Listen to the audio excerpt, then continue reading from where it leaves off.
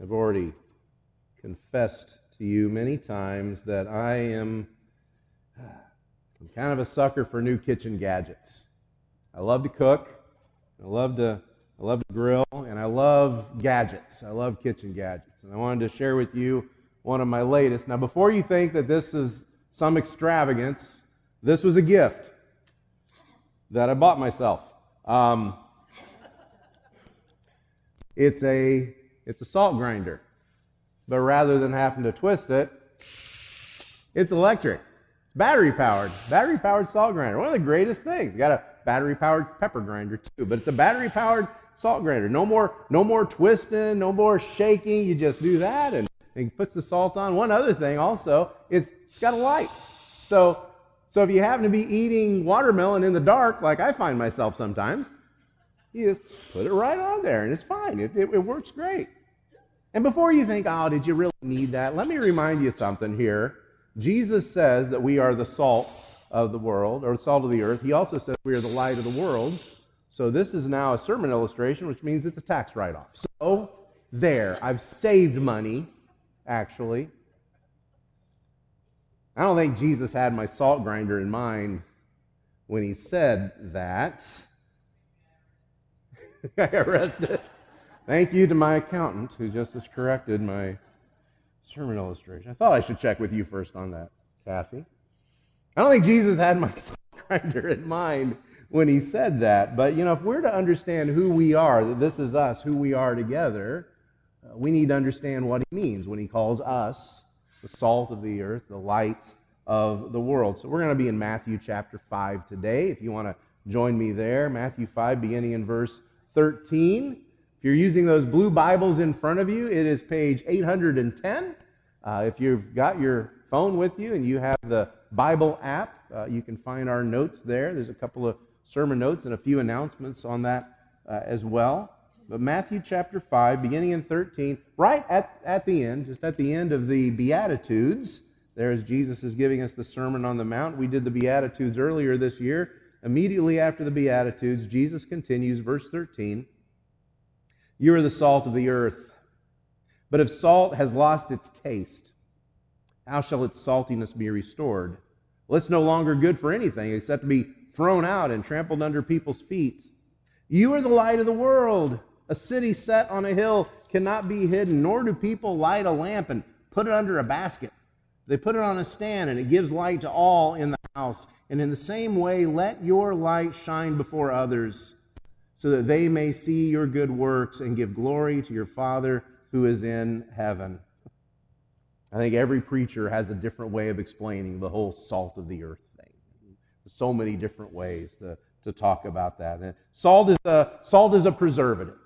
And so we talk about how we as Christians are here to preserve the love of God, to preserve the integrity of this world, to preserve this society that we're in, and we can see that salt does that. We also see that salt adds flavor. And so there's some who say, oh yeah, the goal is that we would flavor everything with the grace of God, that we would bring out the love of God in our society, in our world around us. But really, no matter how you look at it, one thing you need to understand about salt is that salt brings change. Salt always brings change. And then I have a friend who's a chemist who tells me that anytime you're writing a chemical equation, you have to account for the presence of salt, because salt will change the equation. It will change the effectiveness of the chemicals. And then when you add light, you're adding direction, you're adding clarity, you're adding guidance to the world around us. Salt and light bring influence to our world and to the lives of people around us. And so Jesus calls his followers salt and light. You are, he says, the salt of the earth. You are the light of the world. He doesn't say, you need to try harder at being light. He doesn't say, you need to be saltier. You don't need to be saltier. He says, this is exactly who you are. I want you to recognize who you are. It's who Jesus' followers are to be. By virtue of following Jesus, we are salt in this world. We are light in this world. That's how he characterizes our influence on this world. And so by calling us salt and light, Jesus is showing us that we are to be a positive influence on the world around us. No matter how else you take the reference to salt. It should be seen as positive. No matter if you think of it as a flavor enhancer or as a preservative, it is positive. Salt is a change agent. And in the same way, when Jesus calls us the light of the world, he defines it by the positives, not the negatives, not hiding your light under a basket, but putting it on a stand. You let it shine for everyone. Salt only works if it permeates the food. Salt only works if it permeates the meat. Light doesn't work if it's hidden. And so while Jesus is not commanding us, he's simply telling us who we are. He's not commanding us, be saltier, be more, let your light shine more. He is speaking with an expectation that you and I should have an influence on the world around us, that we will be close enough to the lives of our friends and our neighbors, the people around us. We will permeate their lives with the presence of Jesus, that we would have a positive influence on their lives and we would bring something good to them. Last winter, I tried my hand at making summer sausage. I had never done it before, but I thought, how hard can it be, right? So I started making summer sausage. And the first batch I made turned out really good. And it turned out good because I followed the recipe. That's what you do. And obviously, by nature of summer sausage being what it is, you have to add salt to it. You have to preserve it. And there's a special salt that they sell that's a pink preserving salt. It's very fine, and you're supposed to use just a little bit, and not too much. You don't want it to be too salty, but you've got to have enough to preserve it. And my first batch turned out great. And then I thought, I can do better. I wanted a little bit more flavor in it. I wanted to add some jalapenos to my sausage and get a little spicier. So I made some adjustments. I did not account for how I needed to adjust the salt. And I found out about 2 weeks after I made it that I had not added enough salt. You know how I knew? There's little green spots in my little sausage links that I'd made, my patties that I'd made. There's little green spots. Those are the ones I gave Connor to see if they were okay. No, I didn't. I did not do that. No, we threw those away. But the salt had not permeated the meat, and therefore it didn't have an effect. One of my favorite Christian authors was a man named John Stott. He wrote so many wonderful books. Stott wrote, in fact, I want to tell you, he wrote this back in 1978. So hear this from 1978. He wrote, when society does go bad, we Christians tend to throw up our hands in pious horror and we reproach the non-Christian world. But should we not rather reproach ourselves? One can hardly blame unsalted meat for going bad. It cannot do anything else. The real question to ask is, where is the salt? As I say, Stott wrote that in 1978. I hear a lot of Christians today asking the questions, why is the world so bad? Why has everything gone bad? I hear a lot of Christians complaining about the influence of politicians and entertainers, and then I hear a lot of Christians even closer to home complaining about the influences on our community and the kids in our community. Well, when we're done complaining, do we stop and ask, where's the salt? Where's the positive influence? Where are the Christians? The question we need to be asking of ourselves is, are we engaging our world? Are we engaging our community, or have we retreated from the world around us?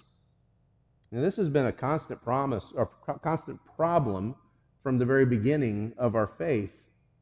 We read John, it's a little verse in John 17, verse 11, and the way we read it is we hear Jesus say, be in the world, but not of the world. And so we try to draw distinctions about what it means to be in the world, but not of the world. And so we separate ourselves from the world. People have done that for centuries. Back in the 4th century, there was a man known as Simeon Stylites.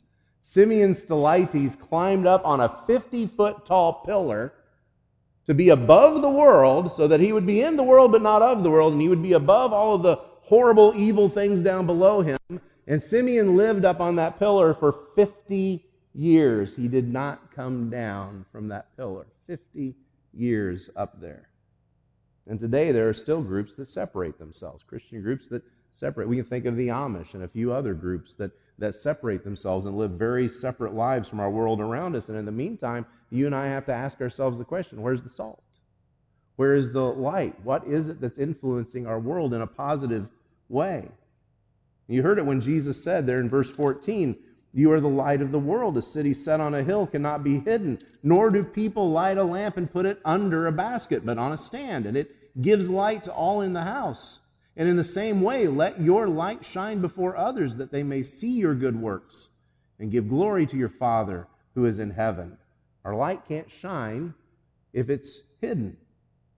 If the only expression of our faith is what happens inside these walls, what good is it going to do to our neighbors? We're going to have to be willing to engage our world, to live within this world, to get close enough that they actually know us, to get close enough that the people around us, they know us, they hear us, they even love us, and at the very least respect us and respect our thoughts, respect our opinions, and that we have an actual influence on the lives of the people around us. Last year, boy, every now and then we'll have one of those really nice winter days where all of a sudden it's really sunny and even gets a little warm, and I start getting the itch to get the grill fired up. You get your Blackstone out, on a cold winter day, but it's nice, it's sunny out there. And I remember about a year ago, I got in the mood. I was going to cook. I was going to make shepherd's pie, in fact. So I go out to the grill. I fire up the grill. I put my cast iron skillet. I start adding all the ingredients. I've got the meat going. I've got the onions. I've got everything going. And then it comes time to add the salt and the other dry ingredients. And I had not accounted for one thing that was still present in the winter, and that was the wind. And so I go to put my flour in to thicken up my sauce. I go in to put the salt to flavor everything and all of the herbs, and as I drop them in, whoosh, there they go. What do? Do you account for the wind and say, okay, if I drop it here, it'll go? You're never going to get it right. It didn't help. There was no flavor. There was no influence from the salt. There was no thickening agent going into the food.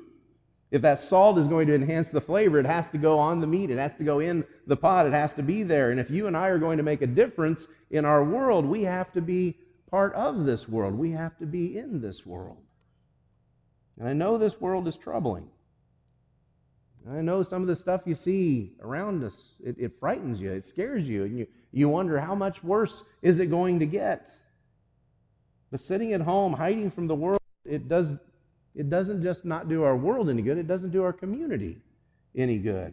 And it does us no good, because we have to be the salt. We have to be the light. Jesus has called us to be these things. We have to be engaging. We have to be reaching out, loving our neighbors in a way that makes a difference in their lives. Not just saying we love them, but actively making a difference. We have to be taking stands on things that are important to us. It does us no good simply to complain. We have to act. We have to permeate. We have to engage. We have to love. To preserve our world, we must be present in our world. To preserve our community, we have to be present in our community. To preserve our family, we have to be present in our family. Verse 16 again, in the same way, let your light shine before others so that they may see your good works and give glory to your Father who is in heaven. Hear that carefully. The goal of them seeing our good works is not so they think that we're an awesome church. The goal of them seeing our good works is never, that's such a good church. Those are good Christians. What a good Christian person that is. The goal is that they glorify God.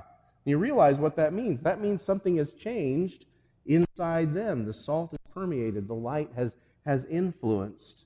They've gone from glorifying themselves, they've gone from glorifying their own wants, to glorifying God, to lifting Him up above them, to lifting Him up above the problems of this world. The goal is that they become followers of Jesus, that they become salt, that they become light.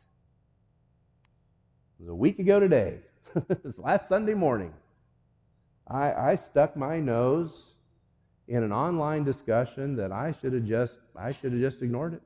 I should have just pretended I hadn't seen it. I stuck my nose in this. Marietta, you just got yourself a new Apple Watch.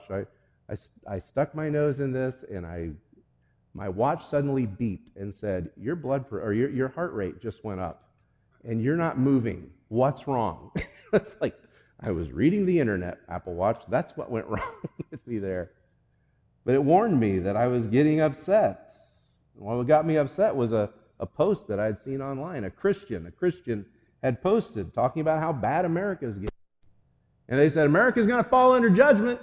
We're headed for punishment. Punishment is coming. And I went back to the same thought that I always go back to, because I went back to what Peter writes. Peter says in 1 Peter chapter 4, verse 17, Peter says, it is time for judgment to begin, and it begins at the household of God. Peter says judgment starts at the church. He says, it is time for judgment to begin at the household of God. And if it begins with us, what will be the outcome for those who do not obey the gospel? If judgment begins here, what's going to happen for those that don't obey, who aren't the salt, who aren't the light? When meat rots, you don't blame the meat. That's what meat does. You wonder, where was the salt? When people stumble around in the darkness, you don't curse the dark, you light a candle. So where's the salt? Where's the light? Where are the Christians? That's what we're going to have to account for. I hear a lot of people talk about how bad the world is today, and this is the worst I've ever seen. I hear that over and over again. We're forgetful, and we don't always pay attention to history. Back in ancient Rome, when Christianity first began, as the church was just beginning, ancient Rome, if you had an unwanted pregnancy in ancient Rome, do you know what you did? You took the baby, you had the baby, and you took the baby outside the city walls, and you left the baby out there to either die of exposure or to be taken care of by scavengers. Or you took the baby to the dump, the city dump that's outside the walls. And so Christians come along. Christians who believed, unlike the rest of the Roman world, Christians who believed that every life is sacred, that every life is created in the image of God, every life has value. And so every night, Christians began patrolling the walls of their cities and rescuing babies and raising them as their own. They took those babies from the walls, they took those babies from the garbage heaps, and they took them home and they raised them. How much of the early church growth do we owe to the rescue of people that no one else valued, that no one else cared for? How much of the early church growth can we chalk up to someone rescuing someone that someone else had thrown away? We don't even have to go back that far. We can go back just a couple hundred years, the 1800s, when people were being bought and sold as slaves, and it was abolitionists like William Wilberforce who stood up because of their faith in Jesus Christ, their faith that told them that every person is created with value, that you do not buy and sell human beings. They launched the abolitionist movement. Things are bad today. Things have been bad in the past, but back then, if someone asked the question, where's the salt? Where's the light? Where are the Christians? Someone could have answered and said, they're out patrolling the walls and rescuing babies that nobody else wants. They're launching a movement to end slavery. They're making a difference. And what worries me today is not just about what's happening in our world today. What worries me is what's next. And what's going to happen when somebody looks back on the 21st century and says, where were the Christians? How are we going to answer that? Where were the Christians? They were inside their churches. They were inside big churches where they got to listen to their own band. They listened to their own music. They didn't have to go out and listen to the music with other people. They didn't have to mingle with other people. Where were the Christians? So they were in Christian coffee houses where they could have their own discussions. They didn't have to worry about that person sitting next to them that might think differently than them. They were reading their own books. They were listening to their own music. They were watching their own news. They surrounded themselves in an echo chamber that only told them the things they already believed. And then they went home. And they didn't love their neighbor in any way that made a difference in their lives or made a difference in their eternities. And the world went dark, and the world rotted, and Christians wondered, what went wrong? I brought a lot of props today. This is another one of my recent kitchen purchases. This is salt, but it's not table salt that you shake out, and it's not kosher salt, which I use a lot of kosher. It's not the kind of salt that goes in a grinder. This is finishing salt. I wish you could see it because it's pretty. you've seen finishing salt? Your favorite steak restaurant, you may not realize this, but right before they serve you your steak, they put finishing salt on top. And it adds a little bit of flavor, but it's like little crystals, and they reflect light, and it's pretty. And so they put finishing salt on top because it makes your food look prettier. You put it on meat, it brings out the flavor of the meat. You know what else, though? You put it on stuff that's sweet. You put it on brownies right when you're done cooking the brownies. You put them on your chocolate chip cookies. Put some finishing salt right on top. Oh my goodness, it brings out the meat, it brings out the sweet, it brings out the flavor. It's that last step that changes something. And there have been times when I've cooked a meal that wasn't all that great, and I've added some finishing salt to it, and, well, it's a little better. It seems to help a little bit. It changes the dish. It completes the dish in a very subtle and yet noticeable way. You would notice the presence of the finishing salt. Salt and light. What are we doing to help our world? What are we doing to help our community? We complain a lot. Let me just ask you, has anyone noticed that the complaining is working? No, it's not working. It's not helping. Getting angry on the internet just gives my heart the workout that it doesn't need. It doesn't work. So much of it that's out there that makes us angry or makes us scared. The world is a big place. So let's just talk about our community right here and our relationships. We'll talk about salt, and I would ask the question, what do we bring to the table for the people in our world who are not in the church? For the people in our community that are not in the church? What are we bringing to the table for them, to bless them, to care for them, to change, to bring an agent of change into their lives? How can we be salt and light in our friendships? What do you do that shines the light of God's truth on the lives around us? That shines the light of Jesus' love? What do you do that inspires them to glorify God? Just this morning, Danny and I were back talking in my office, and a young man walked in here off the street, and he just said, "I need you to pray for me." And so Danny and I prayed, and I thought about my sermon, and I thought, there's a little bit of salt and light going into that young man's life right now. Last week, we helped a woman who had a tremendous need in our community, just a huge need. And she contacted me last Thursday and said, "You know what, I got that taken care of, and I'd like to give you your gift back because I want you to be able to help somebody else. I want you to help somebody with dishes. I want you to, dishes. Someone help me with the dishes. I want you to help somebody with food. I want you to help somebody else with their bill."